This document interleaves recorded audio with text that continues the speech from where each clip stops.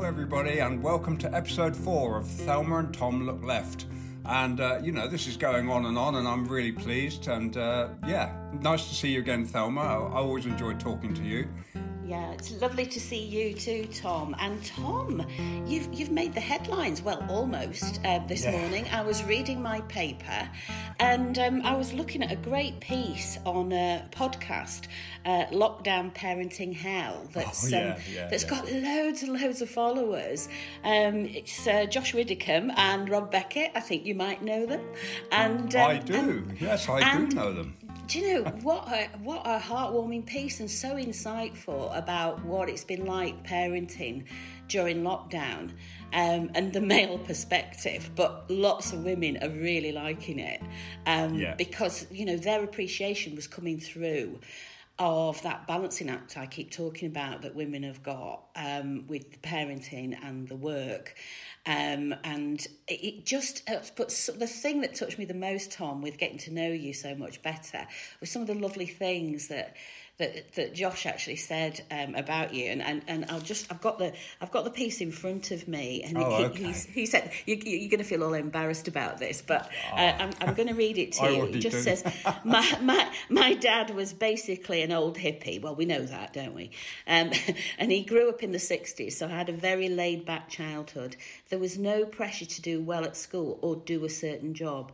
I'd hope that would be the thing I take from that, but then I'm a more uptight person than my dad, so that probably comes through. So that self-awareness from Josh, but also that appreciation of that freedom he had, really.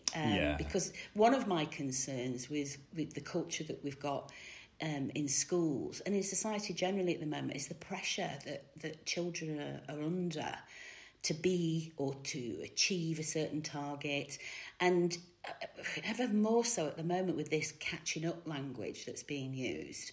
We live just across the road from a primary school, and I can hear the children playing now in the playground, and I know they've been having extended playtimes, and I just hearing their children playing and laughing together, and I thought that's got to be the priority. And that what Josh said, you know, touched me. And the other thing he said as well, which really made me laugh, and I thought about the humour in your family. I didn't really get told off when I was a kid, but that's a combination of my dad being laid back and me being a dweeb. It was kind of a perfect storm in that sense. There was also a lot of taking the piss. That was a big deal in our house. I would want my children to grow up in a house that was a laugh. I would hate for it to be a sterile atmosphere. I mean, don't you feel proud to hear that? Because that really resonated with me, because humour was, I'm not saying we were perfect parents, my husband and I, but humour always, and as a teacher, always seemed to work for me with kids. And our two boys, we were sometimes a bit merciless with them, really. But it seemed to get out of a very confrontational situation to use humour. And it's clear to me that Josh liked and understood that. So when I read that this morning, I thought that is absolutely great. And does it make you feel proud to hear that? It does, because I mean, you know, at that time when Sarah and me were bringing up Josh, and in the middle of your life, I think we were in our 30s. And, you know, you're kind of thinking, what am I doing with my life? What am I going to be? You know, am I anything? And there's always this pressure, isn't there, to be some big cheese or do something big, like write a book or something. And yet, actually, when it came down to it, the most important thing we had to do was look after this little human being and get him to appreciate what's important in life. Yeah. And you've ended up with a wonderful human being, haven't you? Well, I am proud of him, and you know, I get embarrassed because he's quite, he is overly kind to me and to his mum. But you know, it was great to do that work and that job. I know it's not really a job; it's whatever, part of life. Isn't it? But I read the school thing, Thelma, and I know I've picked this up off you over the short time I've known you, that I struggled with schools even when they were quite good in the sort of 80s, 90s, I struggled because I just think there's not enough emphasis on the joy of life. And there's far too much emphasis on this whole other thing that, as in a way, I know it's important that we survive and do well as a race, financially and all the rest of it, but it's so secondary to the human spirit. And I mean, obviously, it's got hugely worse, hasn't it? The last 15 years have been diabolical, and I think that narrowing of the curriculum and that lack of time and focus on children's relationships, interpersonal skills, team building, all of those things that are not just about a whole person, but about how you work in future life with other people, and relationships and that emotional well-being. We're finding now. Thelma, you can remember this. I don't know what your childhood was like, but when I was a kid, my mum was at home looking after her kids, and then as we carried on, it got to a point where you couldn't do that anymore because you couldn't afford to. And both parents had to go out to work. Now, I know a lot of women probably thinking as I say this, well, women should be able to have a career, blah, blah, blah. But it's a career bringing up your kids properly as well, isn't it? And being there for them when they need you. I mean, I don't want to sound too misogynistic. I hope I haven't there. Well, I would say it's always a choice. And I think real emancipation is a woman's right to have that choice, and equality is about having the choice. And if you don't fund childcare adequately, is one aspect of it. You take away that choice for many women. And I think, again, the pandemic's showing, as I mentioned earlier, that a lot of women who do want to work and have that choice as well about part-time working and job sharing. And as a head, I always try and offer the younger teachers that opportunity to job share if they wanted to when they returned after maternity leave, because I think it's just so important as a woman and as an individual that you have that choice about whether you want to stay at home full-time with your child, which is, hard work, very rewarding, but hard work, whether you want to do a bit of both or whether you want to return full-time. And every woman should have that choice. But if you don't fund and you don't make pay and conditions and maternity benefits adequate, then you're going to take that choice away, which is all about, for me, socialism, and part of what I believe in terms of policy for the future. And we shouldn't still be having to battle for these things, I don't think. No, and I think it really does annoy me. Yeah, I just think we've been conned, really, because there was a time when, okay, firstly, on that point of who looks after the kids, when Josh was little, and my wife Sarah's a qualified and educated person, and she could earn, not proper money, but good money, where I couldn't. And so when Josh was little, I looked after him, and she had a career. And so one way or another, I don't really mind, but I just feel like what's happened now is where my mum and dad, one could work, one could look after the kids, and they could still afford to buy a house. Now, both parents have to work, and they still can't afford to buy a house. We've been totally turned over by this idea that work and careers and jobs are somehow going to make us wealthy. When you look back, you can see actually we were better off, really. Well, quality of life for many, has deteriorated, and that goes with the inequality and the pressure that young families are under these days, I think. I mean that is pointed out in this piece in The Guardian today, on the podcast, that both Josh and Rob are saying that they've discovered how much their partners were doing when they were kind of on tour or away from home, and appreciating that it isn't about how much money you earn necessarily, or doing the big things with your kids. It's actually you all as a family enjoy that time together. and lockdowns made them appreciate that a lot more. So I think it's a really interesting piece, and I'm going to tune into their podcast. Definitely, I'm going to listen to it because it's. Thelma, I'll really just warn you perspective. now. Thelma, I'll just warn you now. There's a lot of swearing. Really? Oh my goodness! Don't frighten the horses. You'll be fine, but I just warn you in advance. It's a weird thing that I'm still kind of like thinking, do they really have to swear that much? But it's part of their language and part of their culture, and not just Josh and Rob, but that whole that generation in a way, and that kind of I don't know what you call them, but there's a whole.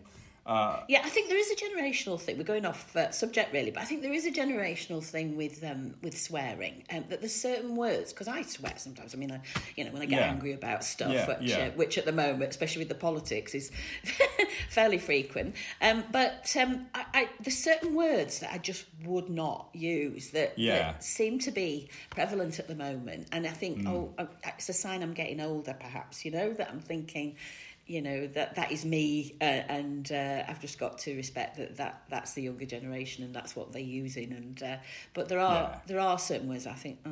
I agree with you, Thelma. I just think, I mean, logically, I can see there's no logical argument against swearing at all. But I'm very careful to swear only in company that is completely happy with me swearing. Well, me too. And I always think it's a sign that you haven't got any other words to use, isn't it, really? It's a kind of...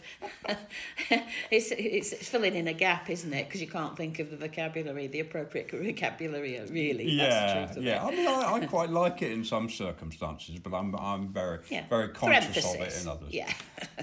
Anyway, that's fantastic about that.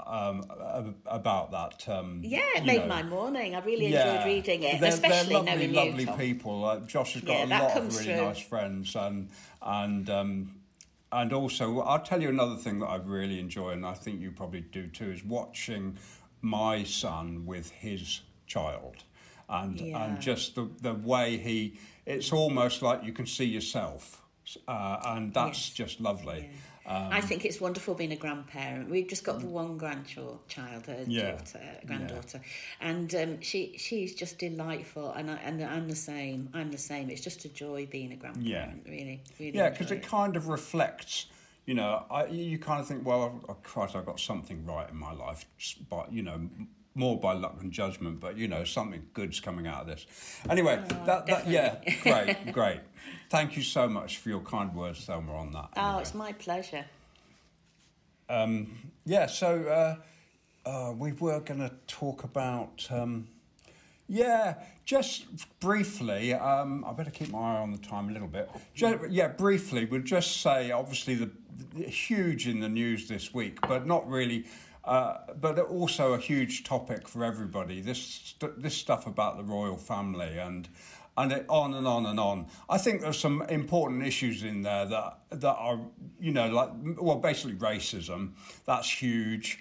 And then there's the other thing about who are these people that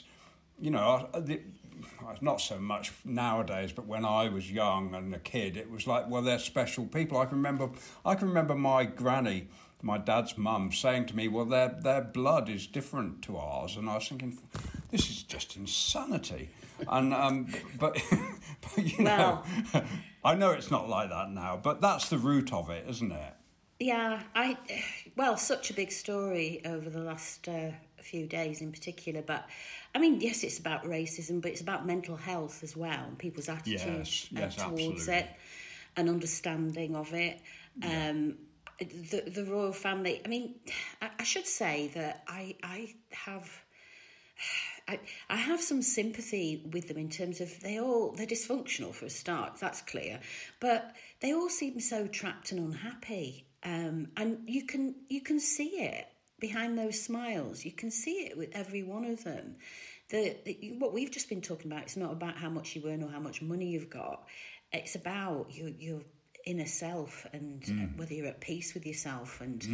And what comes through is that whole family, it seems to me, just seem, as I say, so trapped and unhappy. And I feel like for the Queen, I do have respect for her in that she's devoted her whole life and a sense of duty to keeping the kind of crown. Have you watched The Crown, by the way, at Netflix? Oh yeah, I've watched The Crown. I mean, brilliant. You know, to keep the crown, the idea of the crown and royalty and going and holding on to those traditions that really now to me are such an anachronism, and it's holding on to something that we, in my opinion, we need to let go. And I do have respect for her, but I do feel really sorry that she's fought to keep something that we need to let go now. And what this last week or so has exposed as well is the control of the right-wing media. Not just, quite sinister, I thought, not just over, you know, left-wing politicians or socialists, but also over the royal family and their fear of if the tabloids turn against them.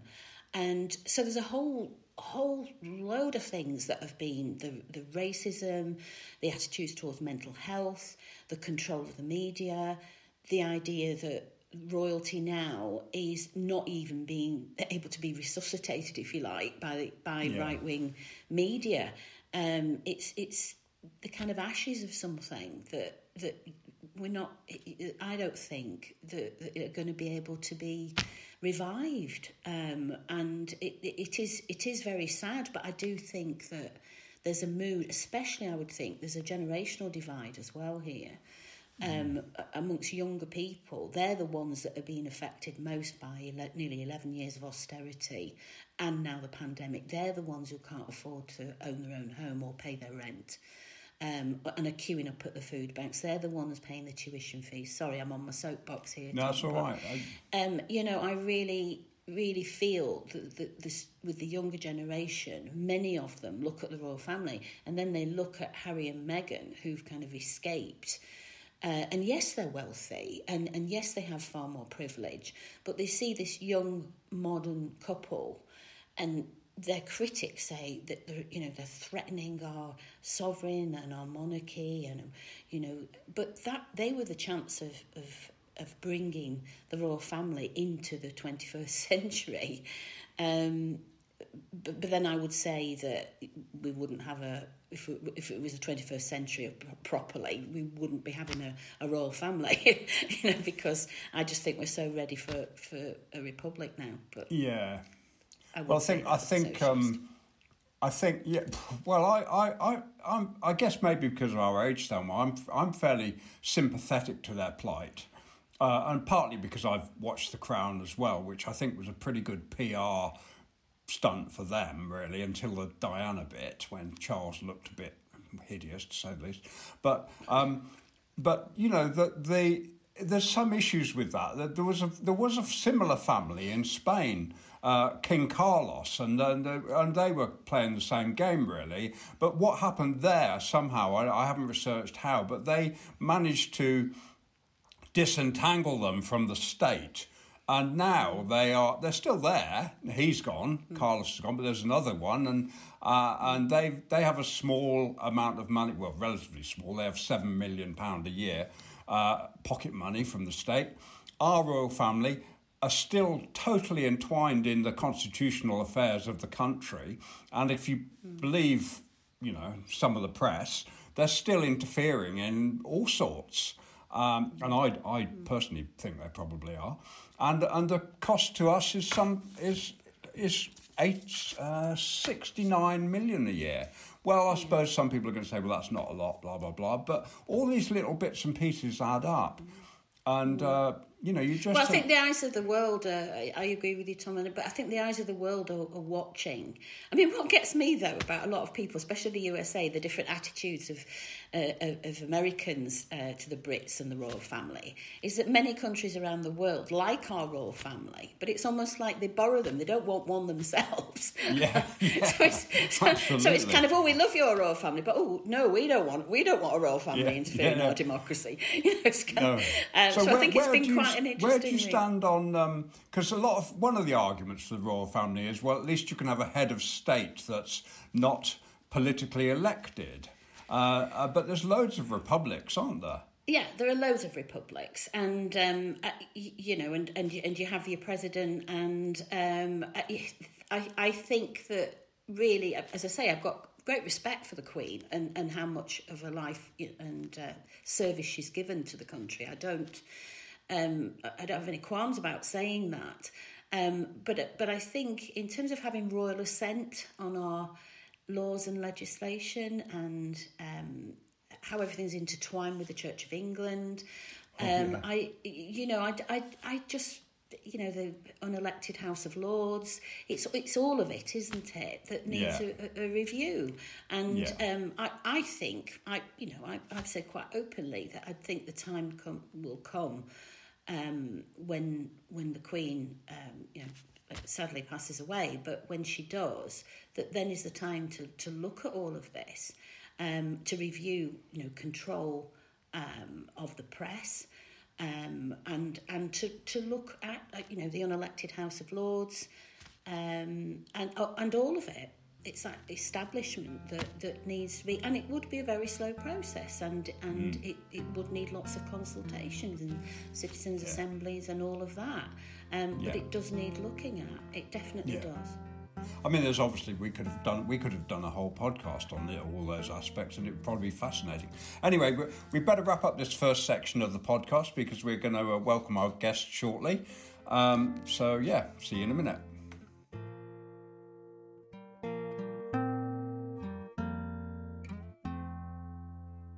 Okay, here we are again, and a huge welcome to our guest, Richard Burgon. And yet again, I don't quite know how to describe MP on the left of the Labour Party, Secretary of the Socialist Campaign Group. And I believe you're friends with my co-host, Thelma. I'm proud to be so. It was wonderful to be in Parliament with Thelma. I was so sorry when she wasn't re-elected. I remember in the 2019 general election doing a fantastic rally for Thelma in a hall in her constituency. And there were huge numbers there to support Thelma, but also the breadth of support she had from different parts of the community. It was really inspiring and a really enthusiastic event. And actually, that's one of my best memories of the 2019 general election, was that wonderful rally for Thelma in Colne Valley. Oh, I agree with you, Richard. It's so lovely to have you on with us today. But that rally sticks in my mind as well. I mentioned to Dawn Butler the other day that she came up to Colne Valley too, and we had a fantastic time when she came. But when you came as well to that huge rally. That hall was packed, wasn't it, Richard? Yeah, it's absolutely packed. The upstairs and the downstairs. Everything, and the spirit, the feel in the room of that, just that enthusiasm that everybody had of how it could be, and all those activists that were in the room as well, working so hard. And as I say, it's just a shame we didn't get the result that we want. But I do want to say thank you to you, as I said to Dawn last week, because I know how busy you were, and you were at so many different events. But thank you, in retrospect, a bit of a late thank you to you for coming and supporting me in the way that you did, because it was. Just like you, it's one of my fondest memories of that. No, it's a great pleasure, and it's nice sometimes on my phone it comes up with memories from a year ago, memories from 2 years ago, and it's not too long ago that the memory of photos taken at that event flashed up on my phone, and so I had a look at them, and to see the looks of excitement and hope on people's faces. Obviously it feels sad now because at the time we didn't know, we were just a few days away from a devastating election defeat. But I look back to those times, and I think we can learn the lessons from them. And there's no reason why we can't get back on the front foot, no reason why we can't have our movement invigorated and move forward together and recreate that feeling, recreate that sense of hope, but next time win instead of lose. Yeah, that's right. Because those policies I still believe were right and are right for what we need for society. So I agree with you, Richard. And on a less serious note, you're into heavy metal. Certainly am. What What's that about? I mean, I don't want to be, stereotyping, but I always thought heavy metal was kind of leather jackets and tattoos and Well, I've got piercings and all that, Well, I've got my own leather jacket. I haven't got any tattoos I can reveal. I first got into heavy metal when I was just 8 years old. I went on holiday to Malta with my parents, and there was this lad staying in the hotel we were staying in. He had his earphones on his Walkman, and I said, "Oh, what are you listening to?" And he put one of the earphones in my ear, and it was like the heaviest, nastiest thing at that stage of my life I'd ever heard. I thought, that's amazing. That's amazing. It sounds really dangerous, really noisy. I said, "What's that?" And he said, it's called Iron Maiden. And so the next day I went out and got my parents to buy me a bootleg Iron Maiden tape from a street stall in Malta. And ever since then, at the age of 8, when I got into Iron Maiden, I've been into heavy metal ever since, really. And I'm still passionately into it. And I'm looking forward to eventually being able to safely go to heavy metal gigs again as a bit of a relaxation away from politics. Yeah. So do you play it in your, I don't know if you've got a house or a flat, but do you have soundproofing or? I don't have soundproofing, but I have very nice neighbours, and I don't play it too loud.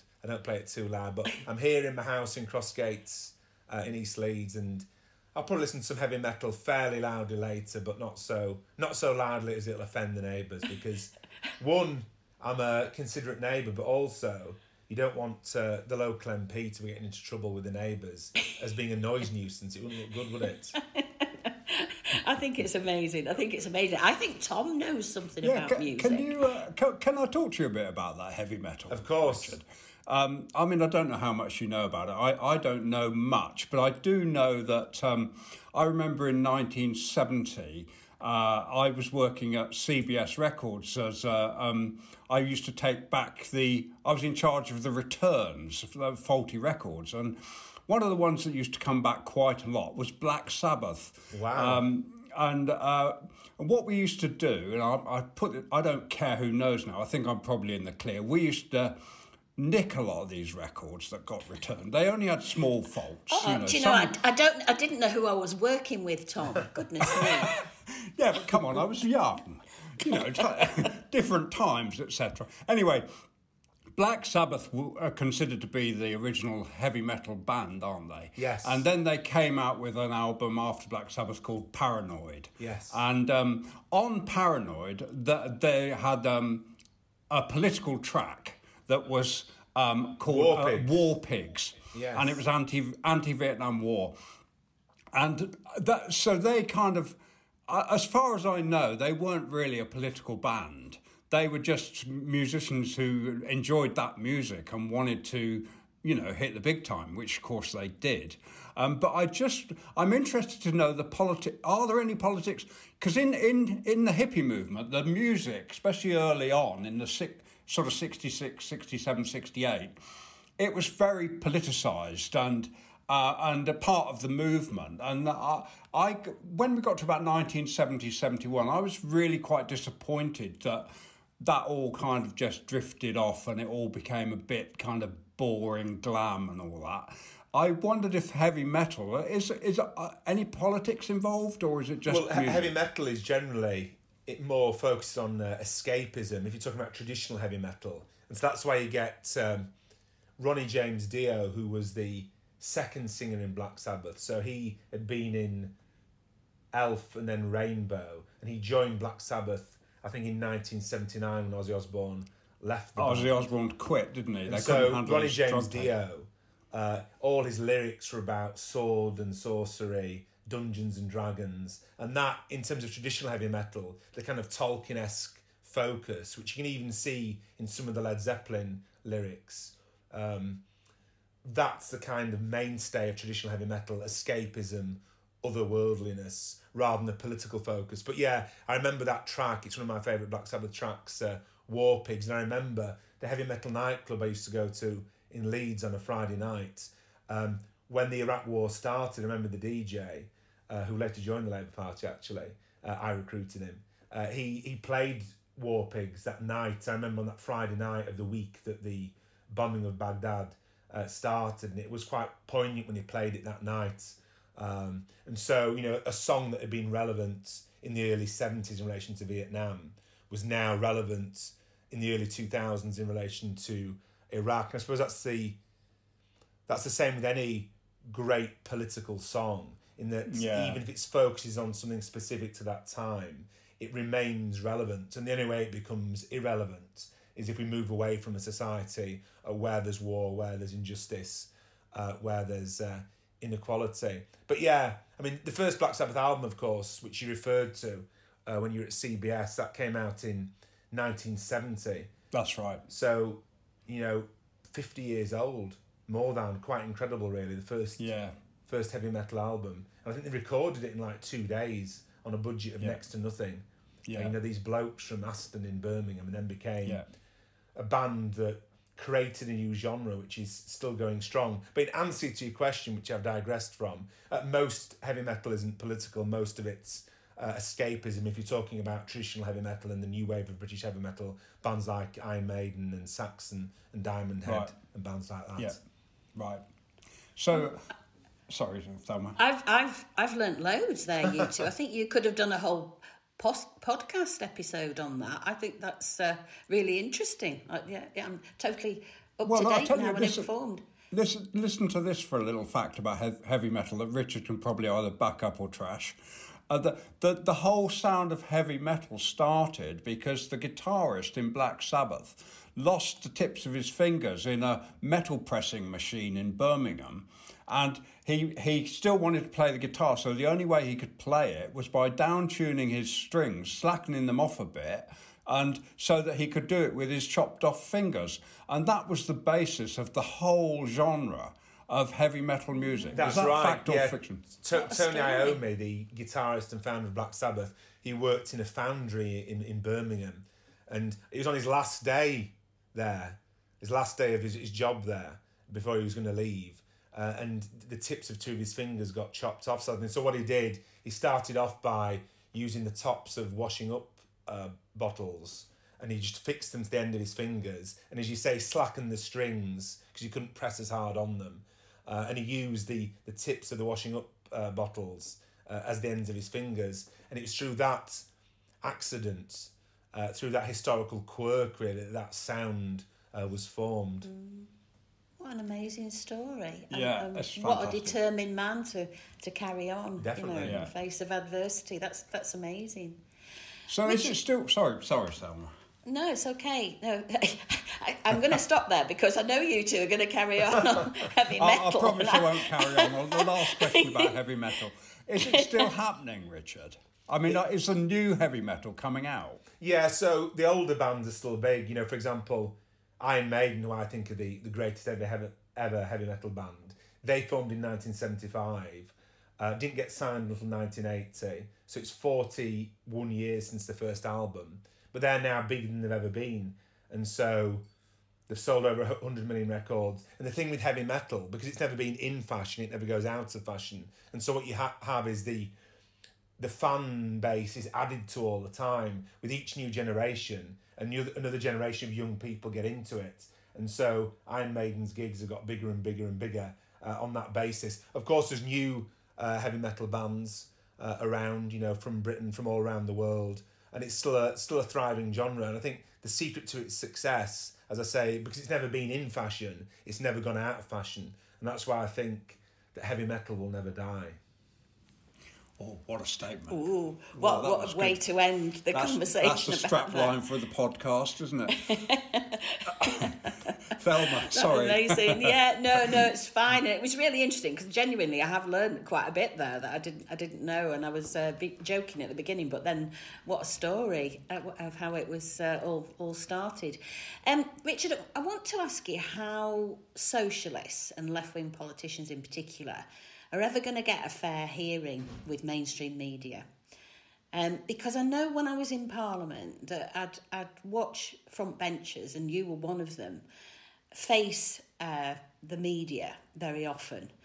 And for many of you were so good at handling it, but I often felt there was a tension there all the time with, in particular, the left-wing MPs, of what they're gonna what they're going to do with this edit, or, you know, what are they going to ask me next? And just on my kind of micro scale with like regional TV and radio, when I was involved as an MP, I can remember feeling really tense a lot of the time, not because I didn't want to say what I wanted to say, or I couldn't say what I wanted to say and believed in what I was saying, but because I felt that there was always going to be a sting in the tail, or it was going to be edited in a way that was going to make me look either I got it wrong, or I'd said something outrageous.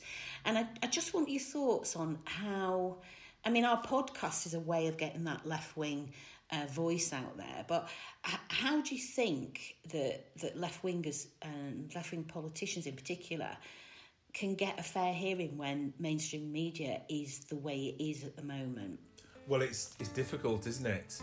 And I think you're right to say there's always a tension that the media was out to get us, which they were, and they did a good job on it, really, didn't they? Because the media even managed to convince people that one of the greatest anti-racist politicians of our time, Jeremy Corbyn, was somehow himself a racist, and they managed to convince large numbers of people of that before the last general election.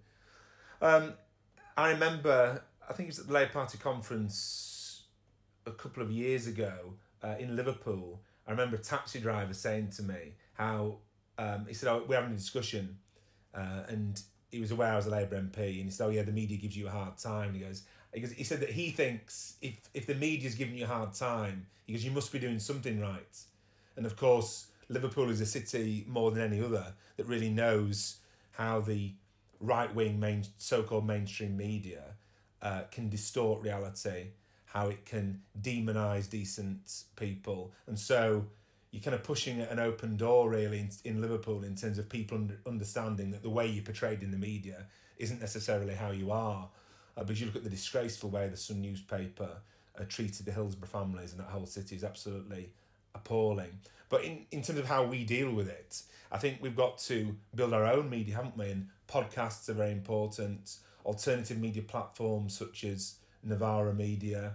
When I stood for deputy leader of the Labour Party, I argued that the Labour Party should have its own YouTube channel, but a good one, but a good YouTube channel, where on an evening you could have proper discussions about the news that day to give an alternative viewpoint on the news. Because one of the things is on the television, it's not really a proper discussion. They're not interested in discussing ideas all too often. They're interested in just catching you out. So sometimes you can't even finish your sentence before they've interrupted you so that you couldn't get to the end of the sentence where you come to your conclusion, and then they therefore distort the point you're trying to make. And sometimes even when I look at footage from television in the 70s and 80s, there seemed to be far more of a space for discussion, far more a space for a kind of detailed discourse, far more of a space for a considered discussion about policies, beliefs, political philosophy. And we've lost that, and I think that's a shame. And one of the reasons I think that so many politicians, myself included probably, in the past, sometimes come across as a bit wooden or shifty in our answers, is because you're not feeling relaxed. You're not taking the questions as at face value. You think they're about to try and trap you, so you end up coming across as cagey, when in real life or in a meeting you're not cagey, or at a public meeting you're not cagey. Just coming in on that, Richard, that was the point I was really, you've expressed that really well, because that was the point I was getting at, really, that the real you, or the real people I know and knew, I often didn't see, well, you weren't allowed for that to come through. And I think it was that human aspect, you know, the warmth of a person's personality, almost was prevented from coming through. So it's not just preventing the policies and the message coming through because you're constantly being interrupted, but it's also allowing the public to see the sense of humour, for instance, because I know most of you that were on that front bench have kind of really, well, like Jeremy, I think, has a really whimsical kind of sense of humour, and you've got quite a wicked sense of humour, if you don't mind me saying. I should mention one example of that was when, do you remember that? Is. No, well, no, it was me that was shown up because I was on a carriage on a train, getting the early train down to London on the Leeds train. Thought I was in the carriage on my own, and I was feeling really, really hard-working weekend. I was really tired. Closed my eyes, and you know when you feel like somebody's watching you, and I opened and you were there, stood above me, grinning at me, and kind of saying, "Oh, sorry to wake you up, Thelma." Do you remember that? Yeah, and I do. was so It's funny. embarrassed, but you stood there, and I just knew. But that kind of sense of humour that you've got and that banter that we had with each other, it frustrated me when I saw people being interviewed and that humour, that warmth, that whole person from a lot of the mainstream media just wasn't coming through at all. And I just thought it was so unfair, especially when I see now Boris Johnson and the government front bench getting away with literally murdering my view. Yeah, I mean, when you watch the interviews with Johnson and the others, see how few times they get interrupted by many of the journalists, whereas some of the rest of us, you can't finish your sentence before you've been interrupted. And basically, you start your sentence, and if the interviewer realises you haven't messed up your answer, they're therefore no longer interested in the answer. So, he can answer this one, let's stop him answering it, let's move on to the next one. So all they're interested in is the kind of gotcha moment, and that doesn't make for decent political television, and also it makes MPs, not anyone will feel sorry for MPs, but people go on TV in the mindset almost like they're on trial, and so they're quite wooden and defensive sometimes. And I think we do need a space to discuss ideas. Let's hear the Conservatives talk about their vision for society. Let's hear Labour MPs and Socialists talk about their vision for society. And then let people make up their own minds. You know, public interest broadcasting should bring out these different opinions so people could make up their minds for themselves. And sadly, all too often it doesn't. And also the way the media seems to think it's outrageous if MPs aren't completely infallible. Like, if you've ever changed your opinion on anything, that shows that you're no good. Have you ever made a mistake? That shows you're no good. And I just think it's regrettable, really. And also the way that the news coverage is reduced into such a short period of time. It'd be good to have longer discussion programmes. I think it'd be good for politics and good for the democratic process. But if the mainstream media won't do it, we have to do it ourselves. And I think that podcasts are one way to do it. Well, I think that podcasts and the different platforms that are emerging is the real positive over this past year or so. And I think especially the younger generation, because there is a generational divide, isn't there, here, on how younger people access information and update themselves on the political situation. So I think that's a real positive, and that growth in the area of like Socialist TV, Novara News, and media, it's great. Double Down News, telly, Byline Novara News. Media, Joe, Double Down News, brilliant. It's just great, isn't it? So I am feeling much more positive about the growth in those different platforms and getting that message out, which is really important. Another relatively new initiative that's really welcome in the world of the print media is the refounding and resurgence of Tribune magazine, which has got big subscription numbers now, and that allows people from the left to share their ideas at length. And what's great about it is it's not all one line in there. You know, left wingers will read that Tribune magazine. There'll be some articles they completely agree with, some articles they partially agree with, some articles maybe they completely disagree with. But I think that's healthy, because we need to be exposing ourselves to different ideas all the time, because we learn something, don't we, from listening to other people's perspectives. And so I think it comes back to as well the need for political education in our movement, the space and scope to consider ideas and discuss them. Because all too often in the Labour Party, historically, political education has consisted of, here's a bag of leaflets, go and deliver them. Now, that's important, but that's not political education. We need to be discussing ideas and different policies and different visions as well. It needs to come from the grassroots as well, doesn't it? Yes, definitely. Yeah, and certainly after this pandemic, I think even more so. You're secretary of the Socialist Campaign Group, Richard, and I know that from the left there's been quite a lot of pressure, hasn't there, on the campaign group in terms of, well, what are they going to do? How are they going to push forward those socialist policies? And the response of the campaign group towards the suspension of the whip, Jeremy's whip. So how do you, as secretary and a leading force in that group, how do you see the Socialist Campaign Group impacting on the future direction of the Labour Party as it is at the moment?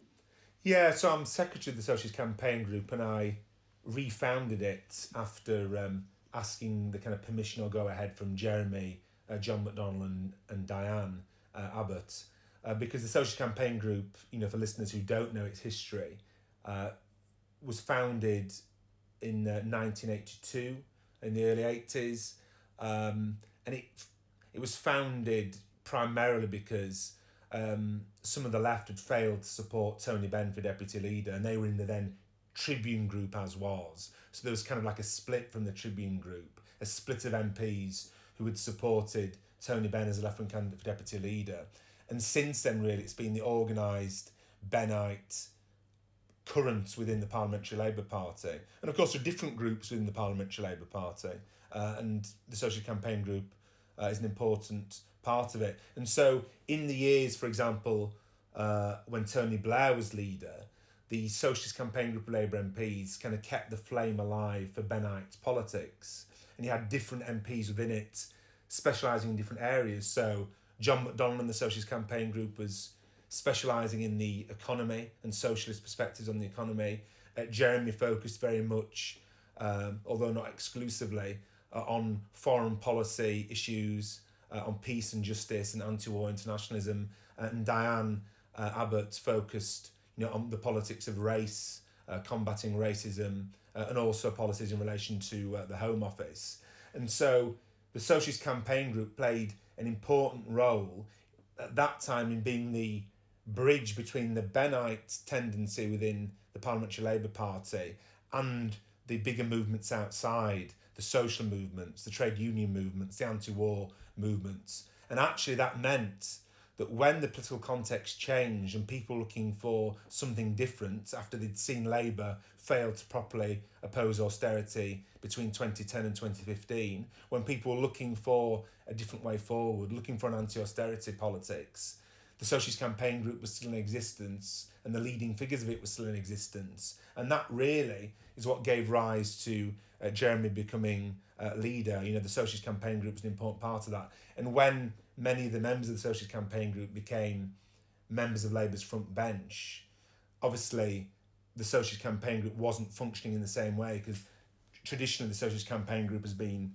more or less exclusively a backbench enterprise. And so I refounded it with the permission of Jeremy, John and Diane. And the good news is that it's expanded in numbers even since 2019. So I think there's about 34 members of Parliament who are in the Socialist Campaign Group, and there's left-wing members of the House of Lords in there as well, such as Shama Chakrabarti, John Hendy, Christine Blower from the National Education Union. And that's a bigger number in the Socialist Campaign Group of Labour MPs than there has been for some time. The tragedy is, if we'd have done better in the 2019 general election, not only would we have had a Labour government, but as well, the kind of Bennite current within the Parliamentary Labour Party, the left MPs within the Parliamentary Labour Party would have been in far bigger numbers, would have had 50 or 60, not in the mid-30s. So in terms of what the campaign group does now, we want to play a role in standing up for our socialist policies, standing up for party members who are the beating heart of our party, really, but also putting forward proposals which could actually get us into power. Because I don't think, and we might come on to this later, I don't think the direction that the party leadership is following at the moment has the answers in terms of the challenges facing our community during this crisis, or in setting out a path to power. I think the Socialist Campaign Group of Labour MPs has an important role to play in formulating policy which can actually help Labour to get into power and help us to get into power with a government which is transformative. I think, I tend to agree with you, but would there be, and I know as I've mentioned before that a lot on the left are saying, but what are the Socialist Campaign Group going to do in frustration at what's happening to Labour at the moment with the leadership? Would there be any red lines for you where the leadership would do something or act in a way where you would say, I can't do this, I'm leaving the party? Well, Can I you think foresee a that, situation where that might happen? and I think we have different perspectives on this, because I know that you've left the party, Thelm, which I understand your reasons for it. I personally think the Labour Party is weakened by not having you in it, and the left in the Labour Party is weakened by not having you in it. Although I, of course, respect you and respect your decision. In terms of whether I would leave the Labour Party, the answer's no. Red lines have already been crossed, and we've fought back on those. Look, for example, at the Spy Cops Bill, at the Overseas Operations Bill. Socialist Campaign Group members have rebelled on these votes, voted against the Labour whip where necessary to keep with our principles. I look at it this way. If Jeremy, John and Diane and others could remain within the Labour Party, even when Tony Blair took us into an illegal war in Iraq, then I can remain in the Labour Party now, and others can remain in the Labour Party now. And even after that happened, eventually we got to a situation where we had a member of the Socialist Campaign Group of Labour MPs as the Labour Party leader, a member of the campaign group as Shadow Chancellor, and a member of the campaign group as Shadow Home Secretary as well. And the Labour Party, of course it's imperfect. The Labour Party is a contested territory itself, a bit like a trade union. Sometimes a trade union will go through phases where it has a right-wing leadership that is taking part in anti-left activities that looks like it's out to get the left in that trade union. But then the leadership of the trade union may change and become led by a left-wing leader, and the whole thing can change. And the Labour Party was created by the trade unions, by socialists. It's the creation of the progressive working class, but it's contested territory, just like everything is in our society. And there's a battle that takes place in the Labour Party, and of course there's battles that take place outside it as well. But I think the history of the Labour Party is fascinating. Many people assert that it's fundamentally a socialist party, but of course Tony Benn said that it's not a socialist party, but a party with socialists in it. But he advocated staying in the Labour Party and fighting for socialist policies and fighting for a socialist leadership. So if people are disappointed that the Socialist Campaign Group haven't left the Labour Party, then unfortunately they're going to have to carry on being disappointed, because we think that the Labour Party is the most useful political vehicle to win state power in this country. And we do believe that the Labour Party can have a left leadership again. I think that before 2015, many people would have thought it was a wild assertion if you'd said, oh, maybe one day Jeremy Corbyn will become leader of the Labour Party. And then it happened because people stayed in the Labour Party in those tough years and made the case for left-wing policies, but also organised for them as well. And I think actually the left underestimates its own potential sometimes, both within the Labour Party and outside the Labour Party. But the right never underestimates the potential of the left, which is why the left in the Labour Party are being pursued by the right so vigorously, because they know that things can change. They know that there's a possibility that one day again there can be a left leadership of the Labour Party. Yeah. Well, I completely respect what you're saying, Richard, but we are going to have to agree to disagree on this one, because you've talked about the potential of the left outside of the Labour Party, and I can see that growing movement, grassroots of the left coming together outside of what is currently not the Socialist Campaign Group members, obviously, but what is in fact the current Labour Party, and obviously immense respect for what you're doing and the Socialist Campaign Group members, but certainly my vision is for the left outside of what is currently the Labour Party coming together and delivering true democratic socialism. Let's see what happens. I think one of the interesting aspects is that I think the problems we've had in the Labour Party, in terms of careerism or opportunism or whatever, or the establishment operating within the Labour Party to undermine the chances of a transformative socialist government, I think these are problems which would replicate themselves in any left political party if it got that close to power. I think when a party reaches a certain level of public support, when it becomes possible for that party to become the government, I think you always have that. So I think if a new left-wing party were founded and perhaps one day got into the position that we were in when Jeremy had a real chance of becoming Prime Minister, I think some of the same problems would be replicated. Because I think I'm not saying it's easy for left groups to come together. I mean, obviously, it's not going to be easy in the future. But my premise would be that those policies in the 1719 manifesto have now been seen and can't be unseen, but they're not going to be delivered by the current Labour leadership, and I think that's the frustration for those on the left. I understand people's frustration very much so. Yeah.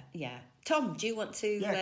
Just on that quickly. I've got other things I want to ask, but I think we all have to work together, in or out. Really, I mean, the main job we've got to do, just as a non-politician, really, I can see that the big issue is the narrative that the establishment set through the media. And now the left very much have to counteract that by producing our narrative that people can see is actually better than what the establishment are offering you. And I don't think...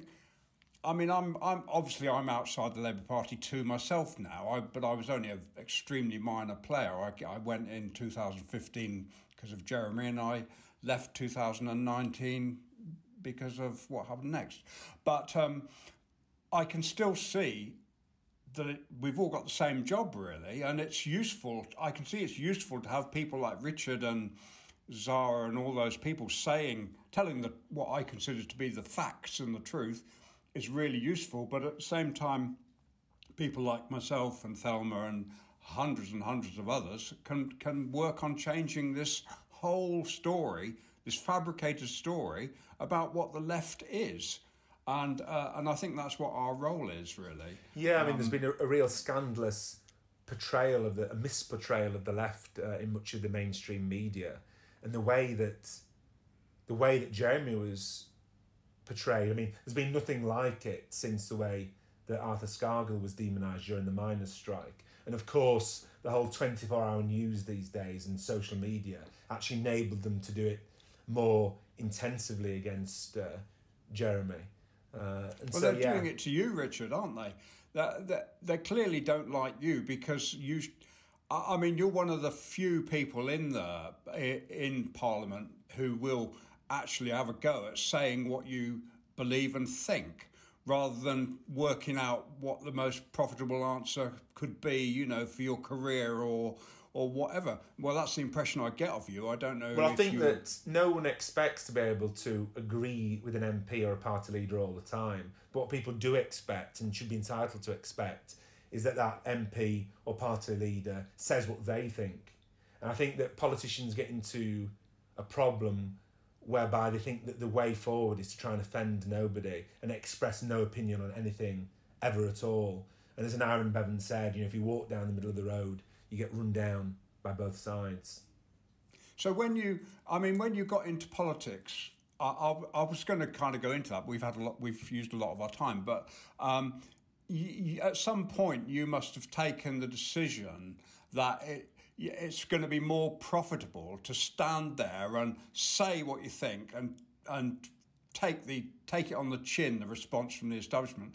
Or the alternative could be that you think, well, I've got this agenda, and if I can get myself into a position of power by kind of, I think they call it triangulating, I don't really understand that term, but by being clever with words and creeping around and trying to please this person and pleasing that person, get myself into a position of power where I can then implement my ideas I mean, that must be a decision that a politician has to face, isn't it?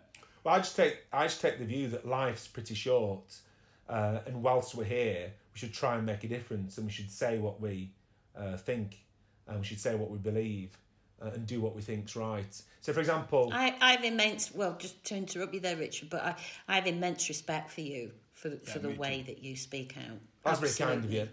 Just as I respect you greatly as well, and I respect so many people, both inside the Labour Party and outside the Labour Party, who are driven by a desire to change society, not driven by a desire to see politics as a career. It sounds cheesy to say it, but it's true. I think politics needs to be a vocation, not a career. And that's why people like Tony Benn and Dennis Skinner, Jeremy Down, they will be remembered when so many other politicians won't be remembered, because they did and they do say what they believe in, and they make a difference. But I mean, ultimately, at the end of the day, the person you've got to satisfy most is yourself. You've got to be able to look yourself in the mirror and say, well, I did what I thought was right. I stuck by my principles, because otherwise, what's the point? Because there's plenty of other things you could do with your life other than being an MP. So if you're going to be an MP, you may as well be an MP that makes a difference, or tries to make a difference, because otherwise, what's the point? If you're going to spend all your time twisting and turning, becoming, I think, again, in the words of Bevan, becoming a desiccated, calculating machine, where you're just trying to anticipate what people want to hear. Yeah, and once you've lost your integrity, it's gone forever, isn't it? And people have to live with the votes that they cast. People who, voted, for various bombings or invasions, then have to live with that. People who failed to vote against the Tory welfare bill, they have to live with that. Yeah, well... Great. Thank you so much, Richard, for coming on the podcast. Really appreciate it. It's been a real pleasure. It's a shame we can't carry on for even longer. Oh, well, that was interesting, wasn't it, Thelma? Richard, what a lovely bloke. Yeah, really brilliant guy, and great to talk to him and to listen to what he's up to. I think a great future ahead of him. I'm sure of it. Yeah, sure of it. Excellent. So, thank you for joining us for the podcast. We've really enjoyed making it, and hope you've enjoyed listening to it. And yet again, I'm going to say to you, if you have enjoyed this podcast, please subscribe. That is the way we get our listener numbers up. And so thank you. Yeah, thank you, Tom, and thanks to everybody for listening to us, and I hope you'll join us next time. And just a quote from one of my favourite politicians, Barbara Castle. She said, "I will fight for what I believe in until I drop dead, and that's what keeps you alive. Solidarity."